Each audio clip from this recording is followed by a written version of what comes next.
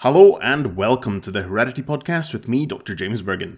Wolves are one of the most iconic, beloved, and feared animals out there, and their long contentious history with humans has seen them eradicated from much of their former range. However, in Europe, they're making a bit of a comeback, and in today's episode, we're going to hear about one successful natural return, as we discuss the recent Heredity paper, How the West Was Won, Genetic Reconstruction of Rapid Wolf Recolonization into Germany's Anthropogenic Landscapes. This is a fascinating paper with broad implications for conservation efforts in human-dominated landscapes. Can you please introduce yourself? My name is Anne Jarausch. I'm a PhD student at the Senckenberg Research Institute and also at the University of Frankfurt. And I worked on this project. Fantastic. Well, welcome to the podcast. This is a really interesting paper. And to start off, I wonder if you could just give us a general overview on what it's about. Our genetic study shows the rapid expansion of wolves in Germany. Wolves have spread since 2000 in the same way as in regions, for example, of Scandinavia and North America. To reconstruct how the wolves recolonized their historic ranges, more than 1,300 genetic samples were analyzed in the study. Fantastic. And as soon as you say wolves, I think a lot of people get fairly excited and very interested. And I wonder if you could just tell us a bit about the history of wolves in Germany. So why did they disappear and how are they now recolonizing? Wolves are currently recolonizing their historic ranges within several human-dominated landscapes in Germany. Following massive persecution and eradication, strict legal protection facilitated the successful re-establishment of wolf packs in Germany. The first wolf pack was confirmed in 2000 in the eastern part of Germany after more than 150 years without resident wolves. Since then, the population expanded and is now recognized as the Central European population, spreading across mainly northern Germany and western Poland, with single individuals dispersing to Denmark. Distant areas are recolonized by wolves due to their high dispersal ability with jump dispersal events of over 300 kilometers. Genetic comparisons suggest that the Central European population likely derived from long-distance dispersals from the Baltic wolf population in northeastern Poland. Well, it's really interesting. And I guess I'm curious as to exactly what it was that you set out to do in this study. Considering the large distance of more than 400 kilometers to the source population in eastern Poland, as well as the dispersal patterns known for wolves in other areas, including Poland, we predicted that we would find an initial founder effect during the early colonization phase, and that recolonization would follow a similar process to that found in other areas, for example, in Scandinavia or North America. This process typically starts with an initial pack from which the offspring disperse into neighboring areas. The local dispersers of the original pack then usually reproduce with newly immigrated individuals. We also expected that gene flow and dispersal among packs would predominantly male biased. Moreover, we suppose that genetic diversity would be lower and inbreeding levels would be higher of the recolonizing population compared to larger persistent European wolf populations.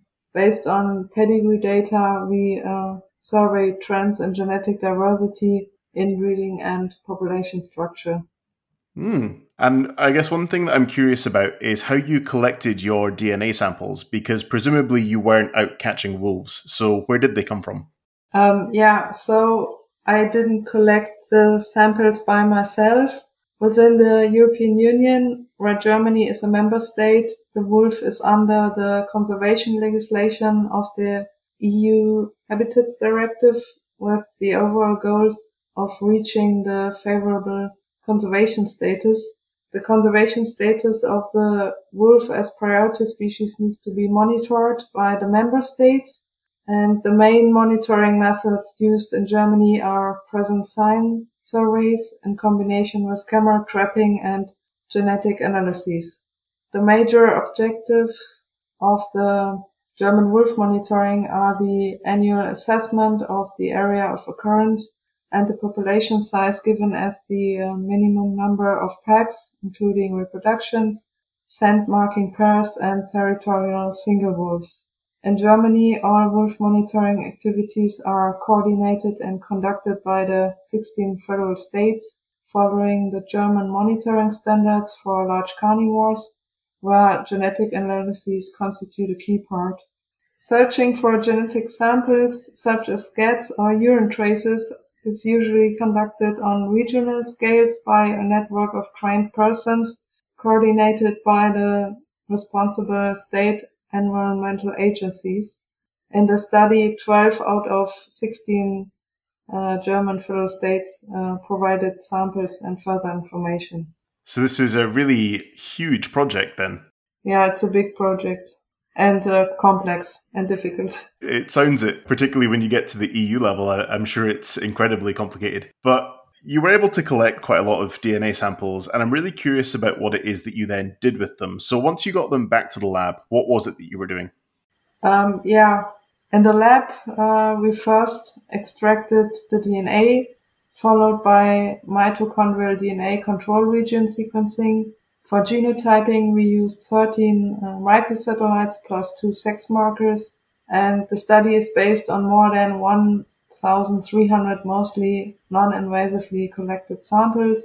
Then various analyses followed for pack and pedigree reconstruction.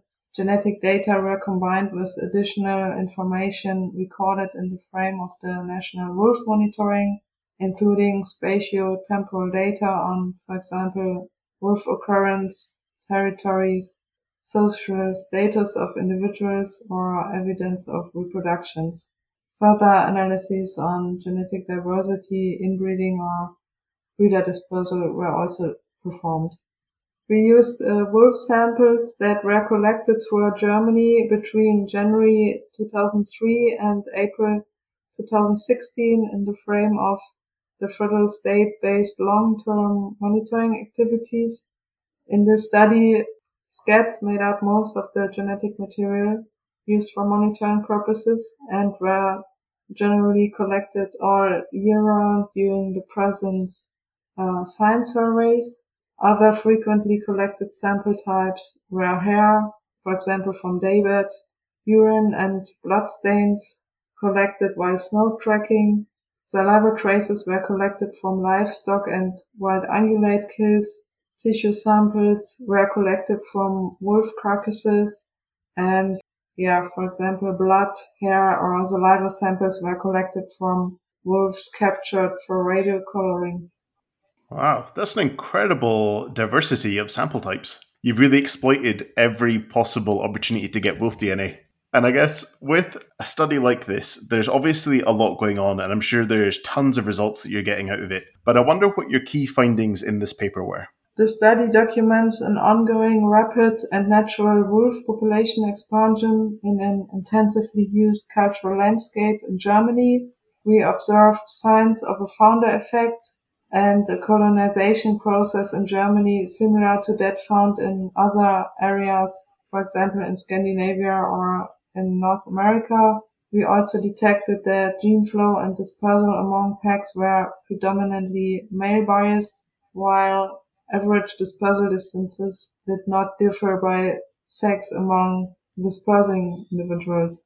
Breeding with close relatives is regular, and none of the 6 male wolves originating from the Italian alpine population reproduced. However, moderate genetic diversity and inbreeding levels of the recolonizing population are preserved by high sociality, dispersal among packs, and several immigration events. We found moderate genetic diversity and inbreeding levels of the recolonizing population compared to other European wolf populations. Interesting. And you're talking there about other European wolf populations, and you've mentioned North America a couple of times. And I wonder what you think this study tells us about the outlook for wolves in Germany. Well, our results demonstrate an ongoing rapid and natural wolf population expansion in an intensively used cultural landscape in Germany. Although anthropogenic mortality, for example, traffic or poaching, is high, the presence of large areas of still unoccupied suitable habitat with high densities of wild ungulates in combination with the strict legal protection provides favorable conditions for a further expansion of the wolf population. Wolves don't need wilderness areas. They can also coexist with humans in cultural landscapes.